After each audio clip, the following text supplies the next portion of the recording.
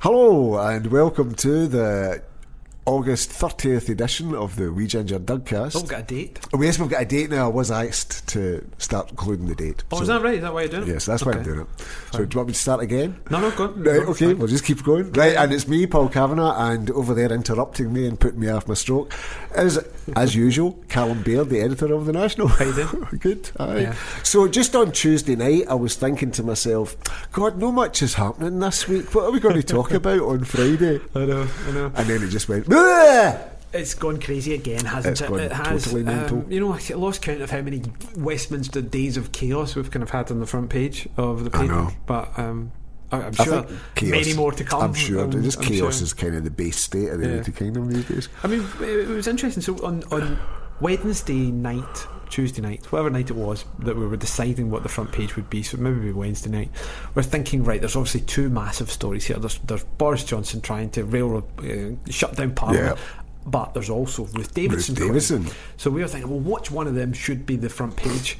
And I think generally we've done a bit of analysis, and stories with Scottish politicians, so Nicola and Ruth, sell better than Westminster politicians, Blackford and May. So we went with Ruth Davidson. I think that's probably the right decision. Well, yeah, because it's the Scottish-centric story, and I think that's what people would expect from a Scottish newspaper. Mm-hmm. So, well, I think we should maybe talk about things in kind of chronological order. It makes a bit more sense. So, on Wednesday, we woke up to discover that Boris Johnson had done what he said he wasn't going to do, and he's prorogued Parliament. So, it's kind of, So what does that mean then? Well, basically what it means is he's a liar, but we knew that anyway. It means that Parliament is... Now, there's a difference between... a recess and prorogation. A recess, parliamentary business sort of trundles away in the background, whereas a prorogation means it all stops. Mm-hmm. So the thing, what this means is Parliament's going back on Tuesday, I think, of next week, or Wednesday, next week, Tuesday of next week, and any parliamentary business that hasn't finished before the date of prorogation, which is, he's been granted a date between the 14th or something, the 9th and the 13th, I think it was the dates, 9th and 14th. Any parliamentary business which isn't finished before prorogation immediately fails. So suppose opponents of Brexit tried to pass some sort of measure through the House. They've only got a very, very exceptionally short time window to get it through both the Commons and the Lords, which is virtually impossible. And then if it doesn't complete that process before the prorogation date, which is just a few days later, it immediately fails. Because it's going to be a new Parliament. Because it will be a new Parliament. And it's already been one of the longest since it has since already the war. been one of the longest. 450 but this is also an like exceptionally long prorogation. Yeah. It's going as 5 weeks. So it kind of takes place when the parties are having their conferences, so the Tories are spinning what happens during the conferences is a recess. Yeah. That's the difference, and during a recess, parliamentary business trundles on in the background. There's still committees and all that kind of carry on. Even though Parliament itself isn't sitting, Parliament hasn't closed down effectively. It's, it hasn't, the parliamentary session remains. So parliamentary business is kind of suspended, paused, as it were. It was paused, whereas what prorogation does is to axe it. Interestingly, it looks like the Queen's speech, or the new Queen's speech, when they come back, if he does succeed in what he's trying to do, will be slap bang in the middle of SNP conference, so it'll be the second day of SNP conference.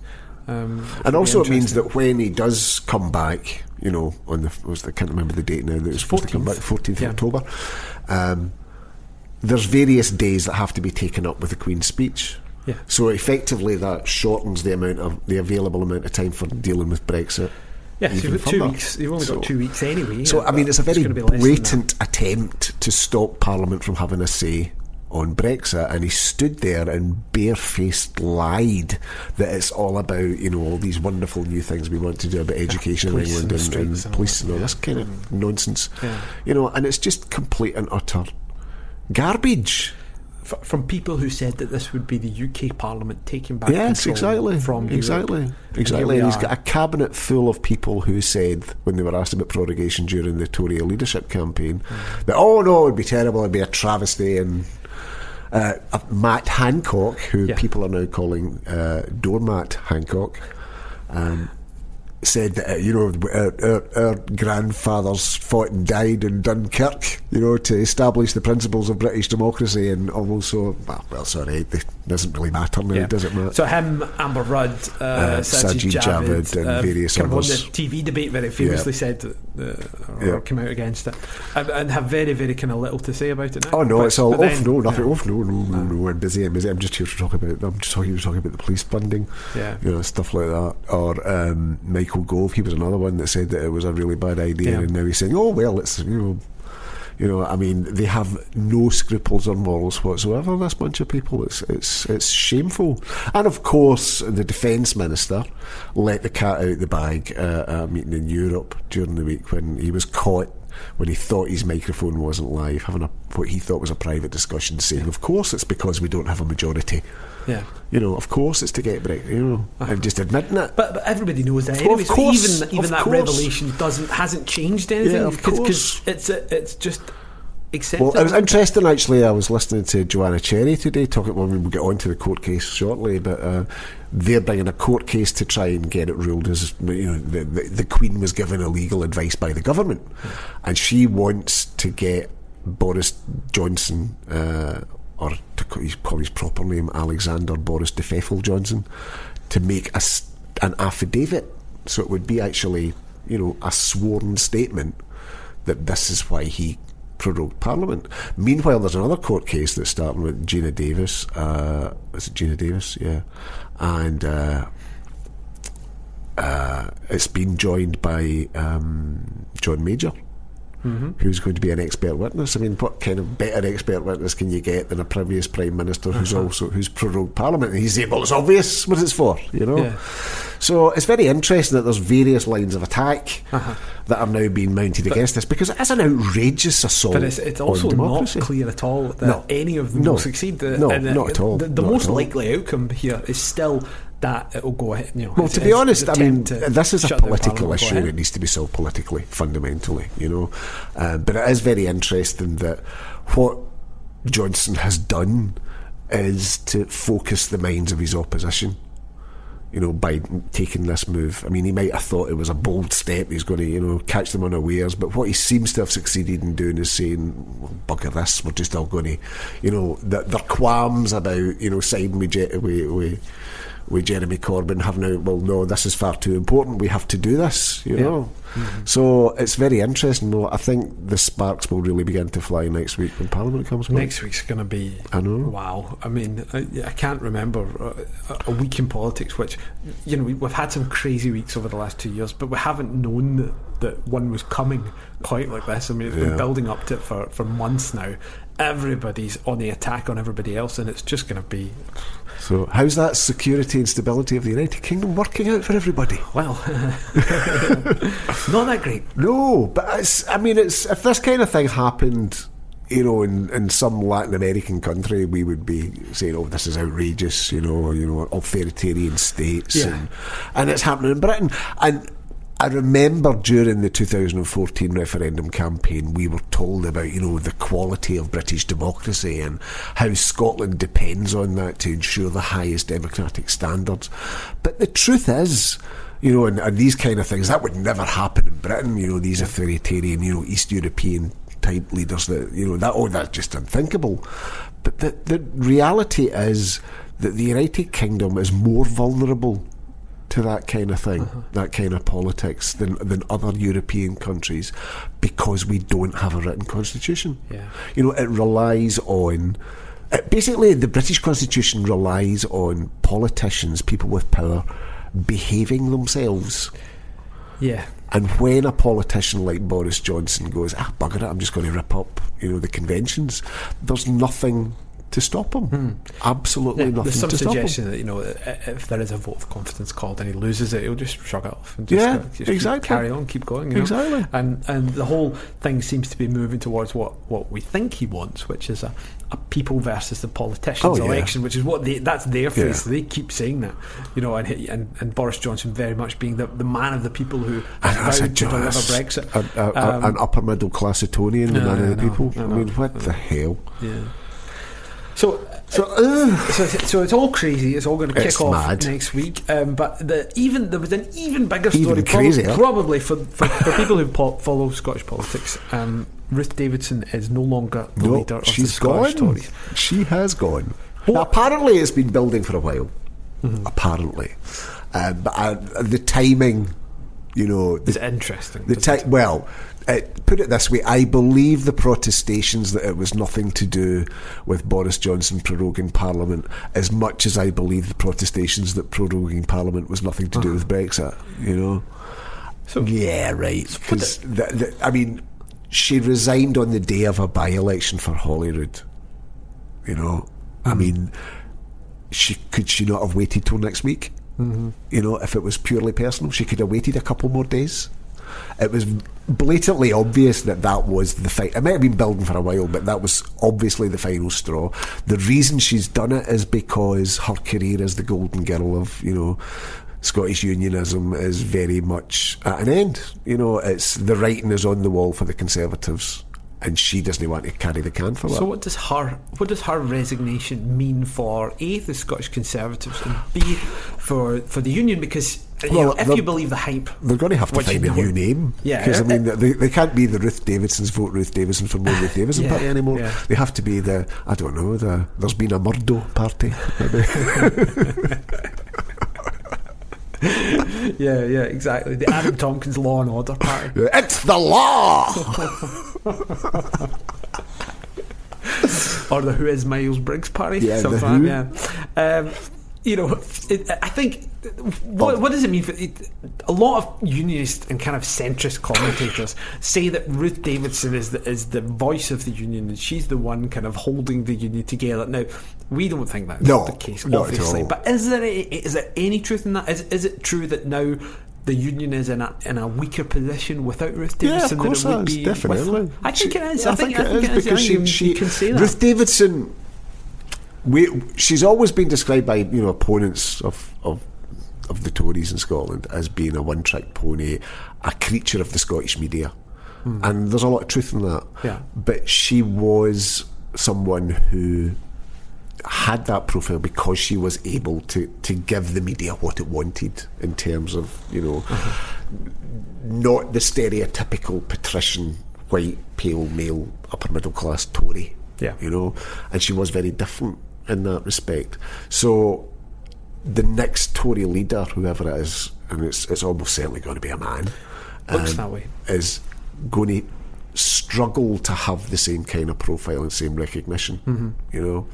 And that's definitely and the same appeal to a certain type of that. I mean, I think a lot of the commentators, especially those south of the border, have got the cart before the horse. You know, I mean, was it Ian Dale on BBC Newsnight the other night saying that, now because Ruth Davidson has gone, the Tories are going to lose all these seats when there's a snap general election. It's like, no.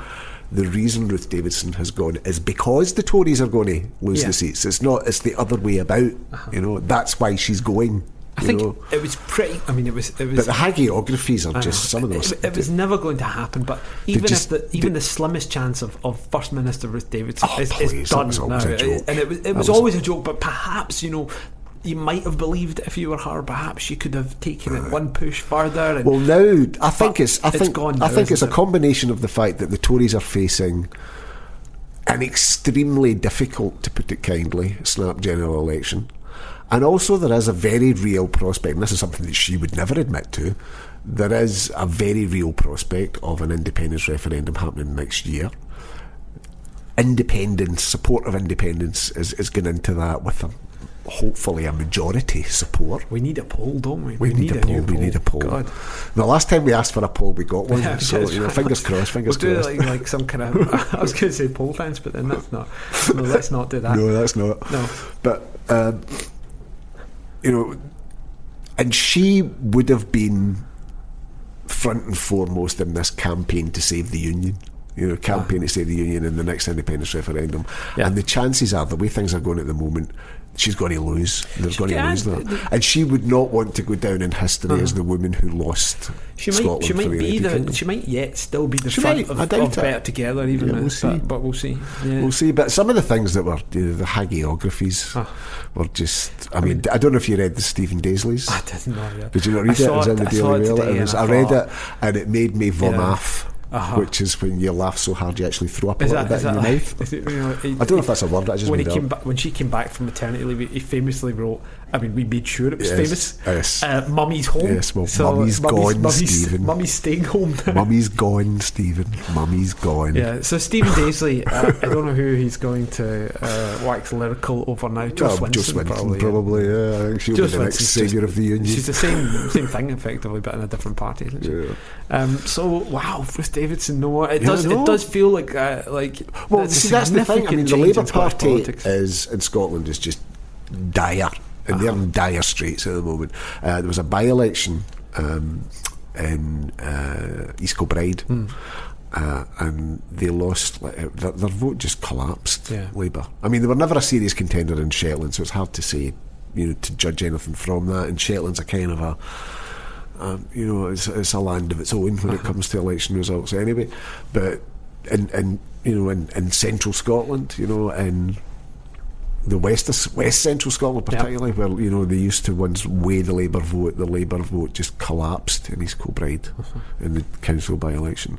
So they're in real problems, and now of course the Tories' problems are magnified, because not only are they facing the difficulties that they are identified as the party of Brexit, the party of suspending democracy in the United Kingdom, and there was a YouGov poll this week which said that only 27% support in the UK as a whole support Boris Johnson's decision to prorogue Parliament, and only 17% in Scotland. So it's massively unpopular in Scotland.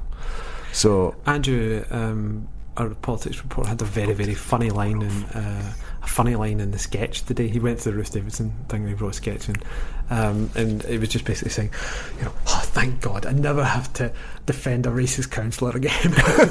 That's true. So someone else has to deal with that now. So we headlined it, someone else now has to defend all the racist councillors we've yet to discover.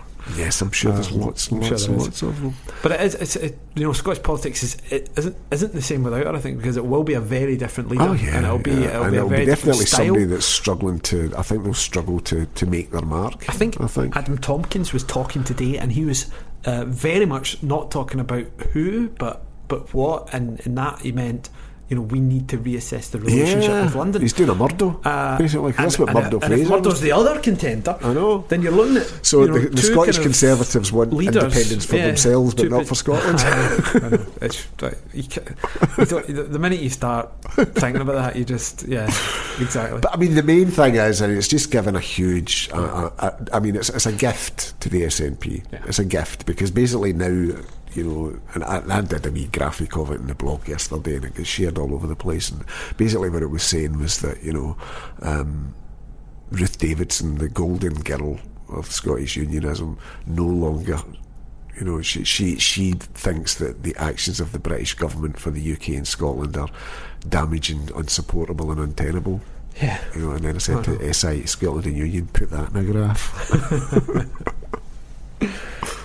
So it's there has been. We'll talk a wee bit about the by-election as well, because there was a by-election. There was a by-election in Shetland. In Shetland, it feels like there's been quite a lot of focus on this. Quite a strange amount of focus from the SNP for me. I get, maybe they thought they. I never thought they were. I never thought they would win. But don't you think that they've not particularly managed expectations well? Because now, by talking about an upset, the fact that they're 15% behind now seems like, you weren't quite where you. Well, you can't really build up, a groundswell of support for a candidate by saying, we hope to come in a good second. No, I know, of course you can't. So, and actually, speaking to people in the party, it seemed like it's very much about Holyrood 2021, and it wasn't even, it's about getting the data, it's about getting the canvas. The fact that they're able to focus on this gives them a real kind of leg up in the next campaign. I think that's, but a decent. It was a result. respectable showing. It was they increased their support quite significantly. The Lib Dem support fell quite a lot. And let's not forget, this isn't the is, Tories or Labour. The Lib Dems are supposedly resurgent. And we're still in the honeymoon period for Jo Swinson as party leader. Although I don't think was she there? Did she go at all? I have no idea. I think she certainly didn't tweet very much about it. We did a story on that. I don't know whether she turned up in the last couple of days. But yeah. So not really a lot that you can draw from it, other than the SNP support seems to be pretty solid. They're making inroads, but aren't quite ready to take the seat. I think the by-election in the council for East Kilbride was maybe more significant in terms of overall Scottish patterns. Because like Shetland very much has a land into itself, politically speaking. But I think what we are seeing is a resurgent SNP, and both the main anti-independence parties, the Labour Party and the Tories in Scotland, are in severe difficulties. Richard What's-His-Face has made some sort of accommodations with Jeremy Corbyn, who's going to be in Scotland. Is it Leonard? Leopard? Leotard? Whatever his name is. 3-day tour of Scotland. So he's saying we wouldn't block it, but we would delay it. We'd block it at first. Again, just another example of Labour's policy being absolutely clear and not easily to understand. So it's not. It won't be in the formative years of a Labour government. What's that? How many are formative? If there's a mandate, there's a mandate. Come on. Exactly. But it's, the independent people must be looking at this shower in Westminster and just thinking, do you know what? Well, I'm convinced, and this is why I really want an opinion poll, because I'm sure the events of this week will have just made support for independence go up even more. Because I actually heard people talking about it in the supermarket. Did you? Is that bloody President? My God. You sound like Alex Cole Hamilton. Yeah, is this it? Do you know what NBC is? We did this, he just seems to tweet things like, I was in the supermarket today and I overheard 2 SNP voters saying they're never going to vote SNP again. I know. So we did a very funny story where it was like choose your own Alex Cole Hamilton adventure, and you could pick where he was, what he was wearing, and what he overheard. So that was very good. We should probably wrap up. There's been loads to talk about. I just want to do a little plug for our magazine on the Indie Ref. It's coming out soon. It's pre-ordered. You can pre-order it now. It's at www.thenational.scot/shop. So, and you get twice the usual wee Ginger Dug. You do. So Paul's written a piece. Do you want to just talk us? Yeah, well, you asked me to write about how I got involved in doing this craziness to begin with, and so I wrote about the early days with Newsnet Scotland and the decision when we moved back to Scotland because my late husband was ill, and then starting the Wee Ginger Dug blog because I was a full-time carer and all that. So the magazine's very much about 2014. It's not about current politics. It's 5 years since then, which I can't believe. And it's looking back. It's examining all the things. We've got Ian McWhirter, Nicola Sturgeon, Alan Cumming, Ruth Wishart, Caroline Leckie, Paul, loads and loads of people. Some really, really cool stuff. And you can get it in our online shop for £5. It's glossy, and we'll deliver it to your door as well. You can't get it in shops. I should stress this. You won't be able to get it in shops. You need to keep me a copy. You need to order. I'll get you one, definitely. No problem. Because my mammy will moan if I don't get it. She moans anyway. A couple of marches and stuff. Tomorrow I'm in Saltcoats, but I'm doing a talk on Gaelic tomorrow. It's about Scottish languages. Yeah. And that's the other thing. Coming a nice wee sideline for you now. I won't be able to end with my Ruth Davidson joke anymore. True. It's about time that one was put to bed anyway. Yeah. You just change it to Murdo Fraser. Probably, I know. But so tomorrow I'm doing a talk about Gaelic in Saltcoats, and on Tuesday they're having a week-long Gaelic festival actually in Fife next week. And as part of it, I'm talking about Gaelic and Scottish languages again in Dunfermline. So tomorrow it's in the town hall in Saltcoats at 1:30 to 2:00. And Tuesday I will be in the Carnegie Library in Dunfermline starting at, I think it's 7:30. Yeah. So that's Tuesday. Magic.